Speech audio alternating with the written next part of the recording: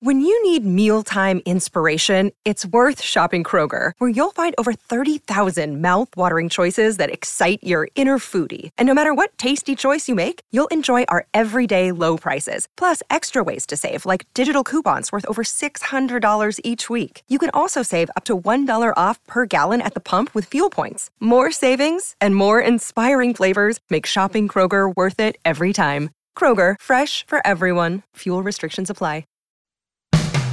Today on Something You Should Know, how many times have you washed your hands in your life? And you're still probably not doing it right. We'll fix that, plus the problem and frustration with fees. There are fees on top of everything, and they're getting bigger. People have this experience all the time. I've bought tickets to New York Yankees games where the fees were higher than the price of the ticket. I think this is really important because in a market economy, there's nothing more important than an honest price tag. How else can you comparison shop? Plus, is there really discrimination against overweight people in the workplace? We'll explore that. And slang. Where does it come from? And why does some slang stay with us for so long? The word cool would be a great example. It's such an easy word, yet has really lasted longer than just about anything. I mean, we're now 60 years into cool, and it has never faded. All this today on Something You Should Know. If you have to hire someone, what's the best way? Referrals? Well, maybe that could work.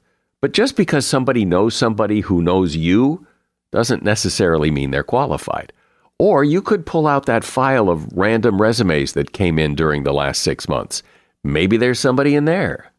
Maybe. Now, if you're hiring, you need Indeed. Indeed is your matching and hiring platform with over 350 million global monthly visitors, according to Indeed data, and a matching engine that helps you find quality candidates fast. As a business owner, I've found that hiring the right people, well, there's just nothing more important. Don't leave it to chance or a referral or a random resume. Use Indeed. In the minute I've been talking to you, 23 hires were made on Indeed, according to Indeed data worldwide. Indeed's matching engine is constantly learning from your preferences. So the more you use Indeed, the better it gets. And listeners of this show will get a $75 sponsored job credit to get your jobs more visibility at Indeed.com/something. Just go to Indeed.com/something right now and support this show by saying you heard about Indeed on Something You Should Know. Indeed.com/something. Terms and conditions apply. Need to hire? Oh, you need Indeed. Something you should know. Fascinating intel, the world's top experts, and practical advice you can use in your life. Today, Something You Should Know with Mike Carruthers.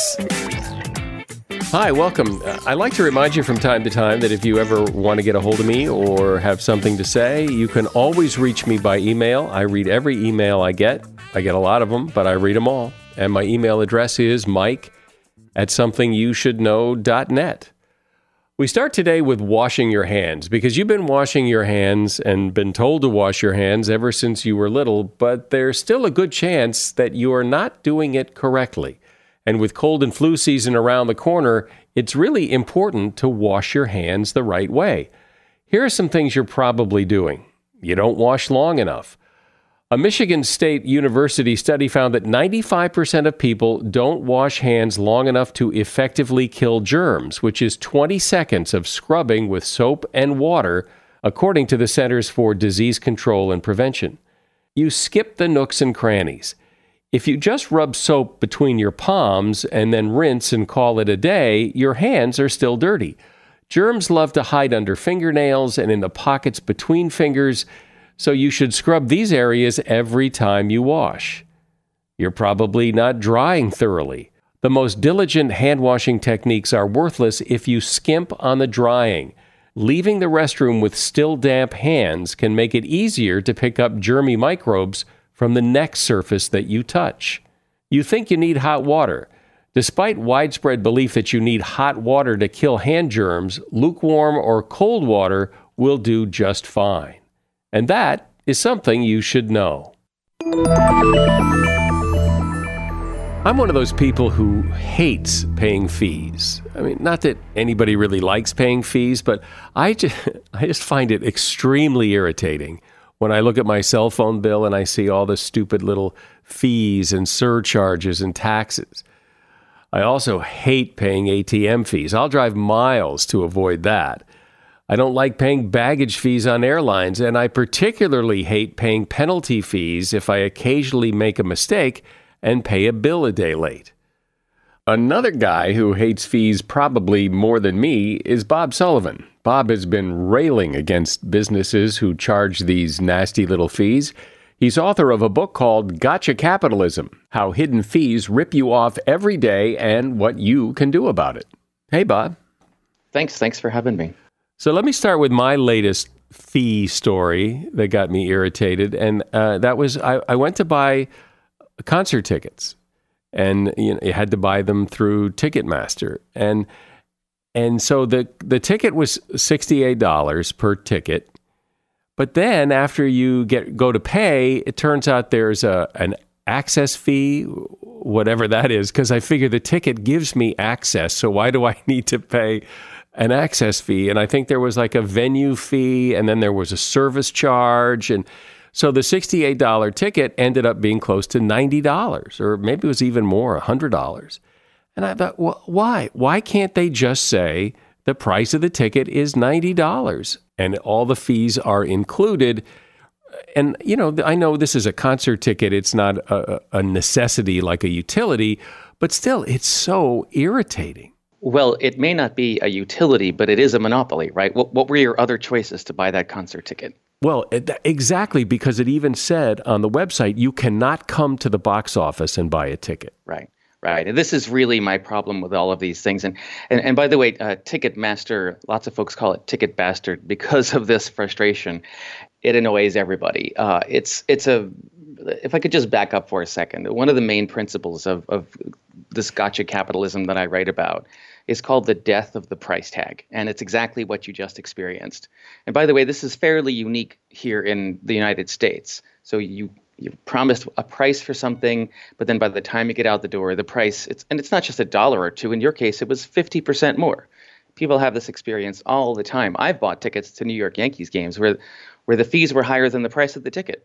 First of all, that's just frustrating on its face, right? That's annoying. Maybe it's a little more than annoying. It's not going to kill you. But I think this is really important because in a market economy, there's nothing more important than an honest price tag.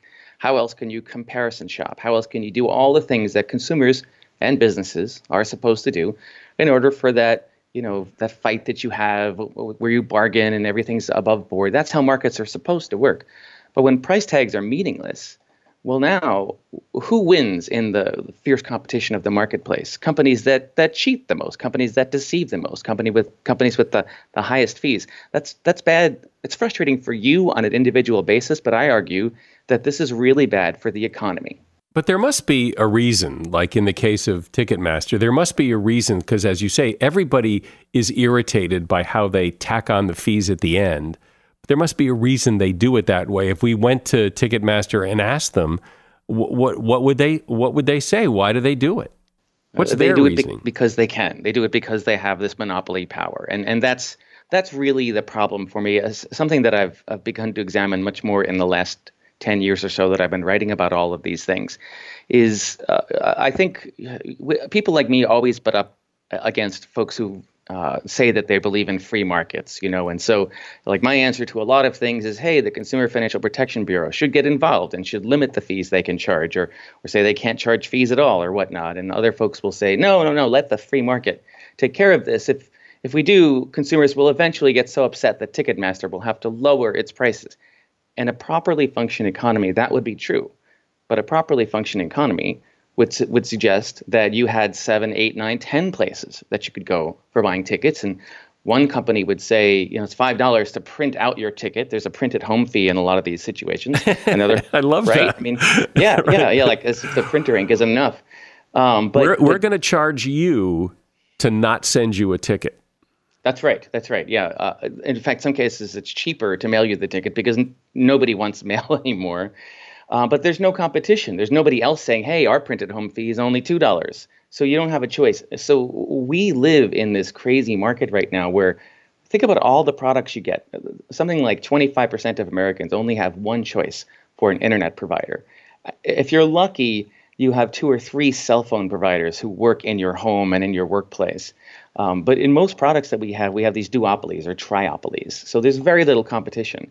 And that's the reason that all this occurs. Back to your original question, Ticketmaster does this because it can. Well, maybe, but I suspect there's some psychology to this as well. It's that upfront pricing problem that I know hotels have tried, where they tell people the total price of the room, including all the taxes and fees, and their sales go down because people want a cheaper hotel room, so they'll go book a cheaper hotel room that then adds on those taxes and fees, and it's the same price or more, but people think they got a cheaper hotel room, and that's probably sort of what's going on here. Let me tell you another very similar story. Every Valentine's Day, we have to buy flowers for the people that we love. We get to buy flowers for the people that we love. And you see this flurry of ads for bouquets for $29.99. And there's literally no way for you to buy flowers for anything less than $50 out the door by the time there's a delivery fee and a service charge and the delivery on Saturday charge and all of that. And these companies know exactly what they're doing. Another one of the things I like to talk about is that they've hacked consumers. They know exactly what price point will get your attention. Something under $30 is going to make you go to a website. You fill in all these forms, you fill out the lovely card, you enter your credit card, and it's not until 6 screens in that they say, oh, by the way, it's actually double the price that you thought it was. And by now you've wasted all that time. What are you going to do? Back out, try it at another site where you probably think that's going to happen? So just as you said with Ticketmaster, you just give in and you do it. But if the original price were higher, a certain percentage wouldn't be tempted to go through the process. So they've hacked you. They know exactly what your pain points are, and they toy with them. So it's really bait and switch. It's just where they're baiting you with a low price and then go, oh, but really, if you want the ticket, it's $90. It is bait and switch, and I think it shouldn't be legal. I think a simple way to fix all of this would be to pass regulations. States could do it. Federal government could do it, saying price tags have to be price tags. Anyone who's traveled in most of Europe know that when there's a price on something, it includes sales tax even, for example. So there's no confusion around that. But let me tell you a sad story as to why this persists. StubHub, which is sort of a Ticketmaster competitor, it's an aftermarket ticket sales place, but similar markets. They actually tried upfront pricing a few years ago, and it's exactly what you said. The price you see on the first screen is the price you pay out the door. And they stuck with it for a good year. I give them credit, but they found out that it was a losing proposition for the company because everybody else wasn't doing that. And so people would see, an upfront price of $25, but some other site had it for $17, so they would switch to the other site, even though the after charges made the ultimate price more. And this is the real tragedy of our marketplace right now. Companies cannot afford to be honest about their prices. If you're the one company that goes out there and says, we're going to be upfront, you lose. So I think one of the areas where people get most upset about fees is bank fees, ATM fees, overdraft charges, bounce check charges. And I heard somebody say something that really resonated with me because they were talking about how much money banks make from fees like this for overcharge fees and credit card overdraft, whatever the penalty fee is, that if you're a business whose profitability depends on the mistakes of your customers, you have a flawed business model. And yet that's exactly the business model for a lot of banks. Yes, I believe this fully. There's plenty of examples in electronics, for example, where rebates for cheap electronics are still a big deal. And the terms in the rebate world are breakage and slippage. And there are entire companies that would make no money if it weren't for the breakage and slippage among rebates, meaning people forget the forms or they're rejected for some silly reason. So their whole business model is this rip-off model. And that's actually true for a lot of products right now. If it weren't for the overage charges for things like coffee or bags, plenty of airlines wouldn't be profitable, for example. A lot of companies, their entire structure is around these tricky fees. think about what really happens, right? So an airline changes its business model where it only makes money based on these fees. Consumers get screwed for a while. Slowly but surely, there's a learning curve. They get better at it. And so all that airline revenue dries up as people learn to shove more things into their carry-on bags. So they have a bad quarter. Then what do? They add another fee for carry-on bags. And it's this game that goes back and forth. It's exhausting for consumers. But it's bad for the economy because instead of competing on the quality of the core product, now they're just competing on all of this creative fee nonsense. We're talking about fees and all the other little ways businesses try to squeeze nickels and dimes out of you. And my guest is Bob Sullivan. Bob is the author of the book Gotcha Capitalism, and he is also host of the podcast series Breach. This episode is brought to you by Snapple. Welcome to the Snapple Market Auditory Experience. Close your eyes. Imagine you're walking into your neighborhood store. You make your way to the back and reach for your favorite Snapple flavor. You can't wait. You take a sip. Whoa, that's a lot of flavor. What flavor are you holding? Now open your eyes and check out Snapple.com to find ridiculously flavorful Snapple near you. As a listener to Something You Should Know, I can only assume that you are someone who likes to learn about new and interesting things and bring more knowledge to work for you in your everyday life. I mean, that's kind of what Something You Should Know is all about. And so I want to invite you to listen to another podcast called TED Talks Daily. Now, you know about TED Talks, right? Many of the guests on Something You Should Know have done TED Talks. Well, you see, TED Talks Daily is a podcast that brings you a new TED Talk every weekday in less than 15 minutes. Join host Elise Hu. She goes beyond the headlines, so you can hear about the big ideas shaping our future. Learn about things like sustainable fashion, embracing your entrepreneurial spirit, the future of robotics, and so much more. Like I said, if you like this podcast, Something You Should Know, I'm pretty sure you're going to like TED Talks Daily. And you get TED Talks Daily wherever you get your podcasts. So, Bob, I understand and I believe that if a company provides a service, they ought to be able to charge a reasonable fee to provide that service. But so often it seems like if I'm short of money in my checking account and the bank has to take money from my savings account and move it to my checking account to cover a check, it doesn't cost $20 or $30 or whatever the charge is to do that. It doesn't cost them that.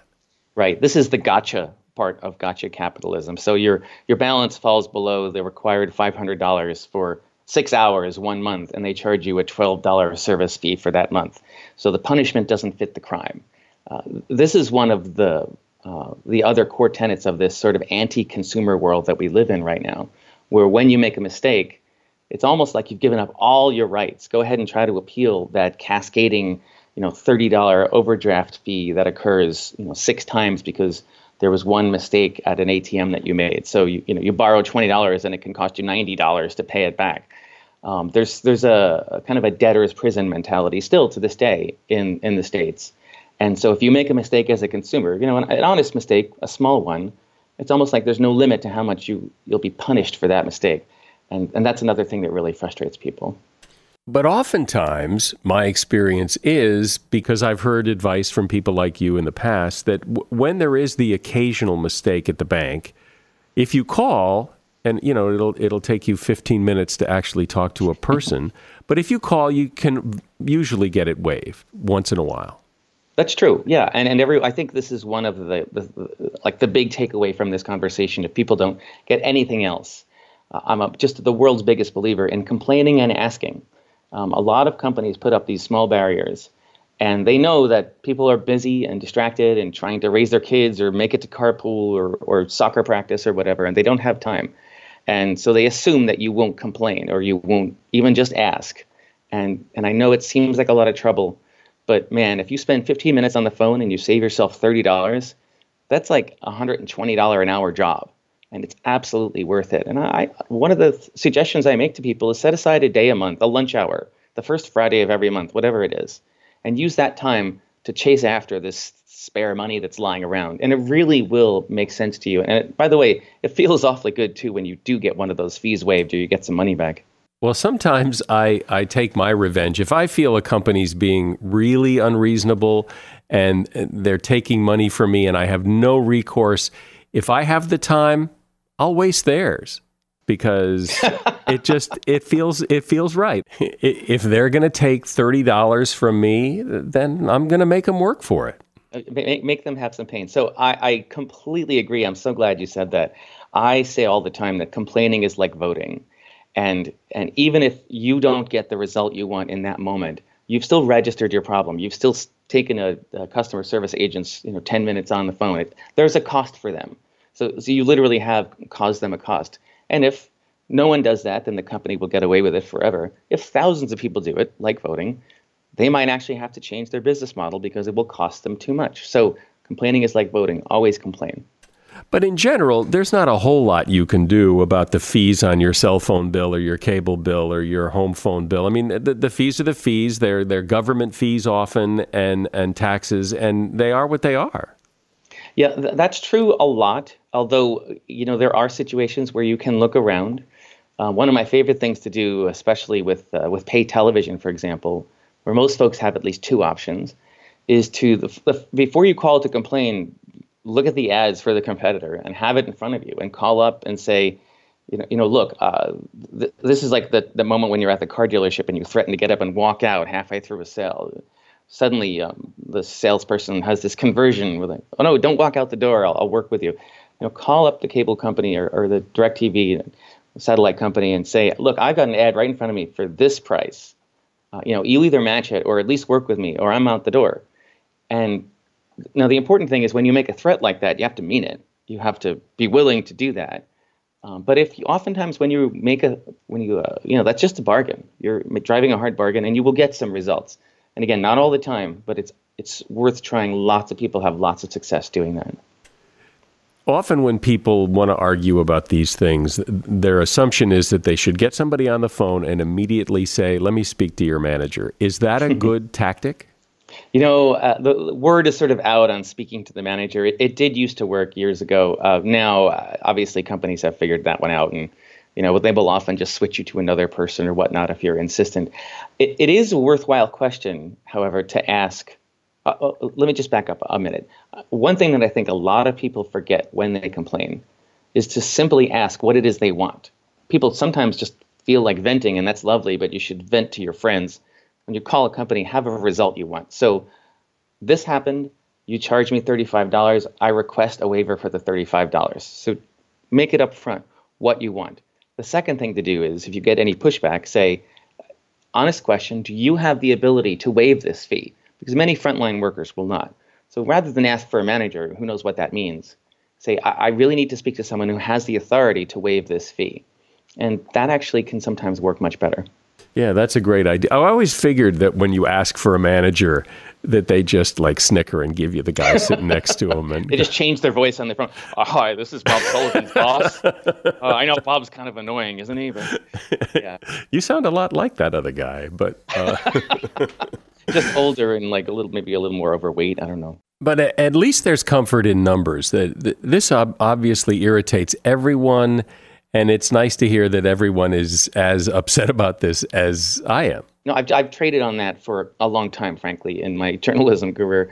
I am often the first person people have communicated who write back to them or who will listen to their complaints. And by the way, I know this is crazy. I love hearing from people when they have complaints. I'm very odd, but nothing makes me happier in the morning when I wake up and there's 4 emails from someone complaining about a new service line charge at an ISP on the West Coast. Because I feel like I'm on the leading edge and I can do something about it. So go ahead and write to me. But I'm often the first person who listens and cares. And so the fact that you even can commiserate with other people who are frustrated about this, that alone is worthwhile. What happened at the beginning of this podcast happens to me every time I get on an airplane or I'm in a room for a while. Bob, you write about hidden fees. Let me tell you what happened to me and what really pissed me off. So, and I like that. I do think people need to vent and get it out. I do think that that's helpful. I remember a time when I was younger and perhaps more naive, and I used to think when I would get your call is very important to us, or, well, let me transfer you to another department, or Why are they making it so hard to speak to a human being? They really should know that how frustrating this is. They know exactly how frustrating this is. This is all deliberate. They know exactly what they're doing, but they're putting up barriers. They're making it hard so they can make more money.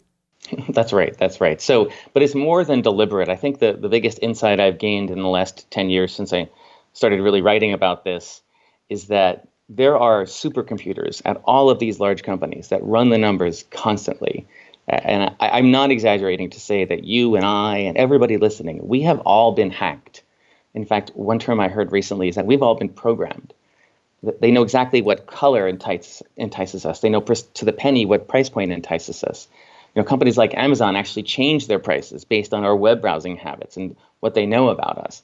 And so you are the solitary consumer who, again, is busy and distracted, and you're fighting against millions of dollars of research. And you've been poked and prodded. They use applied behavioral sciences against you, all of these tools to just get you to pay a little bit more. And people get huge bonuses at these companies when they discover that this font makes you pay more than that font or whatnot. So it's a really tough fight. You're up against something that's more than deliberate. I mean, this is big data against little people, and it's a very, very tough fight. Well, it's really eye-opening, and like I said, it's good to know at least that we're all in this together, that everybody has the same frustrations, and maybe collectively we can do something. My guest has been Bob Sullivan, and if you would like to find out more, he's got a book called Gotcha Capitalism. There's a link to his book in the show notes, and his website, if you want to learn more, is bobsullivan.net. And check out his podcast. It's the story of the guy who hacked Yahoo and stole lots of people's information and went to prison for it. The name of the podcast is Breach, and you'll find it wherever you listen to podcasts. Thanks for being here, Bob. Hey, thanks, Mike. It's been a pleasure.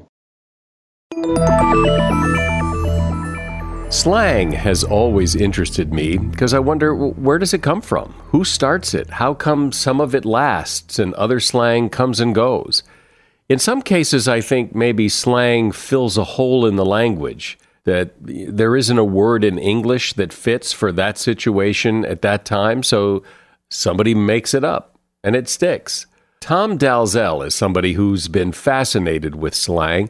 He's written several books about it, including the Routledge Dictionary of Modern American Slang and Unconventional English.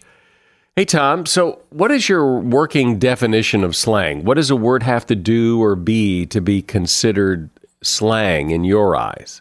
Well, slang in general is informal language, or language that lowers the formality of a conversation and establishes, for want of a better word, tribe membership. We are members of the same subculture, counterculture, culture, tribe. So there's the mere use of the word identifies you is a group marker. And where does it come from? Well, it comes from lots of different places. Young people tend to be very inventive about slang. People who are breaking the rules of life, whether it's criminal or simply a vice or a sin, tend to be very creative about language. People who are being oppressed, prisoners or racial minorities or enlisted soldiers tend to be very inventive about slang, but it bubbles up. And it seems that some of it sticks, some of it lasts a long time, and some of it falls away. Most of it falls away. Some sticks. I mean, the word cool would be a great example that ever since it came into vogue in 1947 or 1948 has never really dropped off the charts. It's really had a long run. There's another class, though, that's really interesting. It's words that have intense popularity, then disappear for 20, 30 years and reappear. The word groovy would be one of those that had enjoyed huge popularity in the 1940s and had completely died away by the time it came back in the early 60s. Is that common, that kind of cycle? It's not. It's common enough that to comment on it. A lot of the words from the early hip hop in the 1980s, you'll find in Cab Calloway's slang dictionaries from 1938 to 1942. Some of the biggest words from early hip hop, fly would be an example for something that's fashionable or excellent. You'll find in big use in the late 30s. What really fascinates me about slang is how does it get there? I mean, what is the timeline? Is it that one person makes up a word and starts to use it? But what's the evolution that gets it into everybody's mouth? And we all it's just hard to imagine that one person can come up with a word and it catches on.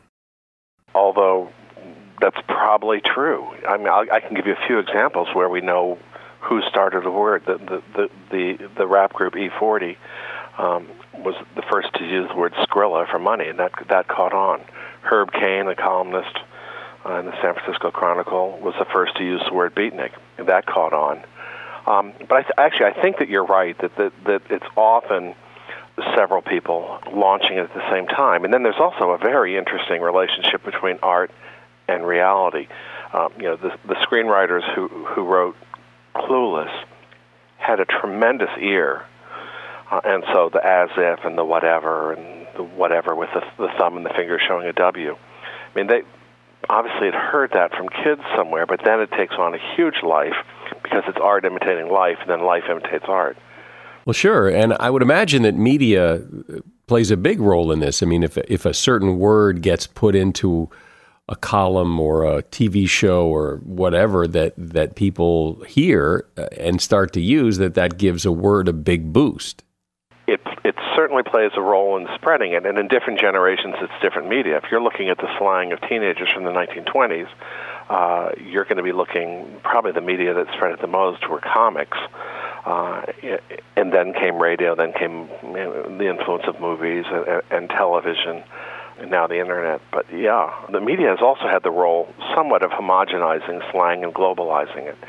If you look at slang in the United States in the 1940s, before there was great national mass media, you'll see marked regional differences in slang and dialect. And over the years, they have really faded away to where occasionally you'll find a word or an expression that really is regional. Wicked as an intensifier, meaning very. It's wicked cold, it's wicked hot. It's still mostly heard in New England. But generally speaking, the media has homogenized slang. Do you know, do other languages have or allow for slang to come in like it does in English and really become prominent or not? I can't tell you about languages from undeveloped countries, but certainly in developed countries, yes. And it all kind of works the same in those languages as it does in English? Yes, it does. Even within the English-speaking world, you will see a huge difference in character between Australia on the one hand and the Caribbean and the United States and the UK and Ireland. But it's all the same purpose, which is the lowering formality and establishing the being a group marker. So off the top of your head, can you just mention a few slang words or expressions that you find particularly interesting for whatever reason, that just to illustrate what you're talking about? I'll mention two words that really interest me, and I've already mentioned one, cool. It's such an easy word, yet has really lasted on its face longer than just about anything. I mean, we're now 60 years into cool, and it has never faded. Another word that really interests me is the word hip. And throughout the 20th century, it has evolved. In the first decade of the 20th century, one heard the word hip and hep a lot, and there are 20 or 25 urban legends about where the word came from, and I don't think nobody knows. And then you turned to the hip cat and the hep cat. Then came the hipster. Then there was a first generation of hippies, which were jazz lovers in the 1950s. Then came the hippies, the flower children of the 1960s, and then came hip-hop. So this one base word, hip, has worked through the entire 20th century, evolving, and is still here right in the middle of us with hip-hop. I mean, this absolutely fascinates me. Well, it's interesting, words like cool, for example. I mean, it's not a made-up word. Cool is part of the English language. It has been for a long time, and it means cool as in temperature. Yet when it's used as a slang word, it means something entirely different. Is that pretty common? One thing that slang often does is it is the world upside down, where good is bad and bad is good. So something that's ill or sick or bad are all good. Square started off meaning a good, honest, outstanding citizen, and now it's a pejorative. Somebody who's out of step, socially inept is a square. So the original meaning is still there. Now, often, slang is nothing more than standard English that's given attitude. The word awesome, perfectly good standard English. But in Bill and Ted's Excellent Adventure, for example, that was probably its jump into mainstream slang, just with attitude punched into that word. So the word remains, and the meaning is the same, but it becomes slang by the pronunciation. The word dude is kind of like that. I mean, the word dude has an original meaning, but now it's used as, just addressing people. Dude, hey, dude, hey, dude. And it, just by saying it that way and in that context, it takes on an entirely different, almost a benign meaning, because really anybody can be a dude. So talk a little more about how these words evolve. Usually a word makes a journey from good to bad. And I'm not really judging, but sort of the bad meaning sticks. But to say that something sucks, when I went to high school in the late 1960s, the only question would have been, if you used the word suck, the only question would have been suspension or expulsion. And now there's absolutely no taboo whatsoever. And I think that's watching a journey out of taboo is really an interesting. What's the origin of sucks?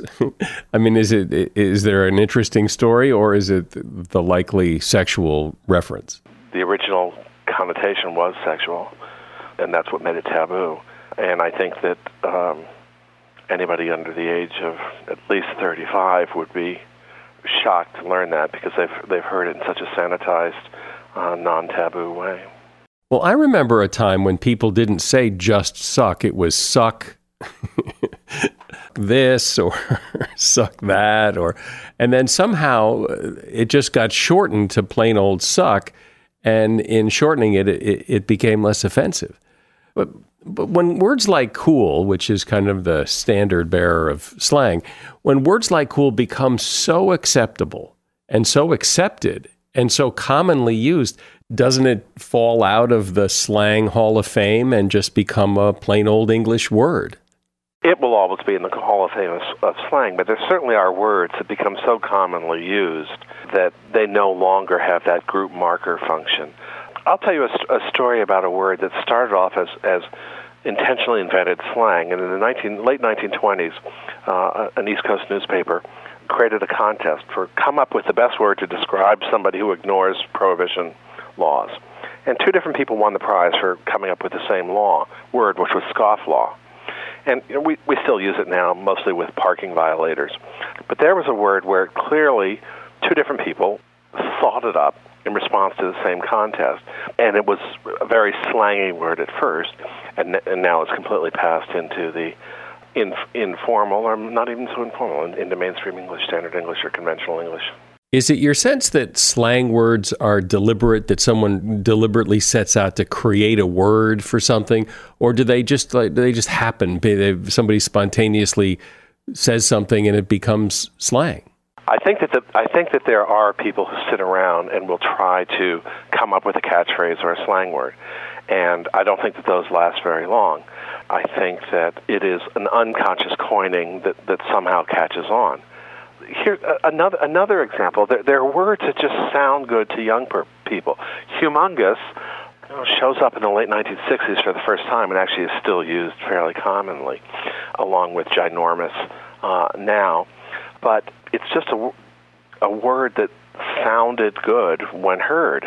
And a word can lie dormant. Bodacious would be one that you'll find in the diaries of Davy Crockett from the 1830s. It may or may not have been actually written by Davy Crockett, but they're in the diaries from the 1930s, generally spelled bardacious. And you'll find it in comic strips from Little Abner once in a while, but then it's Officer and a Gentleman, 1982, where the word really takes off. I'd say that a large, certainly a majority of the words that are in any slang dictionary are words where the slang sense was imputed to standard English rather than coming up with a new word, a humongous or a ginormous. Who would have thought that when the word ghetto started to be used for ghetto hoops, for big earrings, or that's so ghetto, or who would have thought that ghetto would have been turned around into almost praise? But it did. I'll tell you, slang is a wonderful window into a culture or a subculture. If you want to understand the subculture of surfers, pick up a surfing dictionary, Trevor Crawley's Surfinary, and by just browsing through the language, the culture comes screaming out. And that is the great attraction to me, is the popular culture, the joy of life, the pride in one's tribe that slang speaks to. Well, like you, I'm also interested in language, and what I've noticed is that because slang is not part of the, quote, English language, the purists don't like it. They think that, slang is ruining our language. It isn't talked about that much. It's not really part of the curriculum of language because in some sense it kind of doesn't belong, and yet here it is. And so I think it's fascinating to talk about. Tom Dalzell has been my guest. He's written several books about language, including the Routledge Dictionary of Modern Slang and Unconventional English, and you'll find a link to that book in the show notes. Thank you, Tom. I've talked before on previous episodes about the fact that there are actually benefits to being slightly overweight, that you don't have to be a perfect physical specimen in order to be healthy. But one place where being overweight has no benefit is in the workplace, and that is because overweight people are often discriminated against. In a study led by a professor at the Wharton School of Business, it became clear that obese job applicants were assumed to be significantly less competent simply because they were overweight. Even more interesting was that this was true even if the person doing the hiring was overweight as well. Overweight people also earn less money. Overweight white women seem to be the most affected by weight bias. In their case, a difference of 64 pounds translates to a 9% decrease in wages. In most places, weight discrimination is not illegal. In fact, in the U.S., weight discrimination is legal in 49 of the 50 states. Michigan is the only one that bans it. And while there's no magic solution, just being aware that weight discrimination exists can help people get past their bias and focus on the individual instead. And that is something you should know.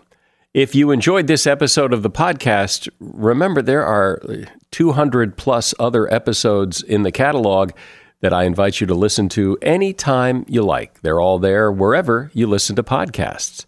I'm Mike Carruthers. Thanks for listening today to Something You Should Know.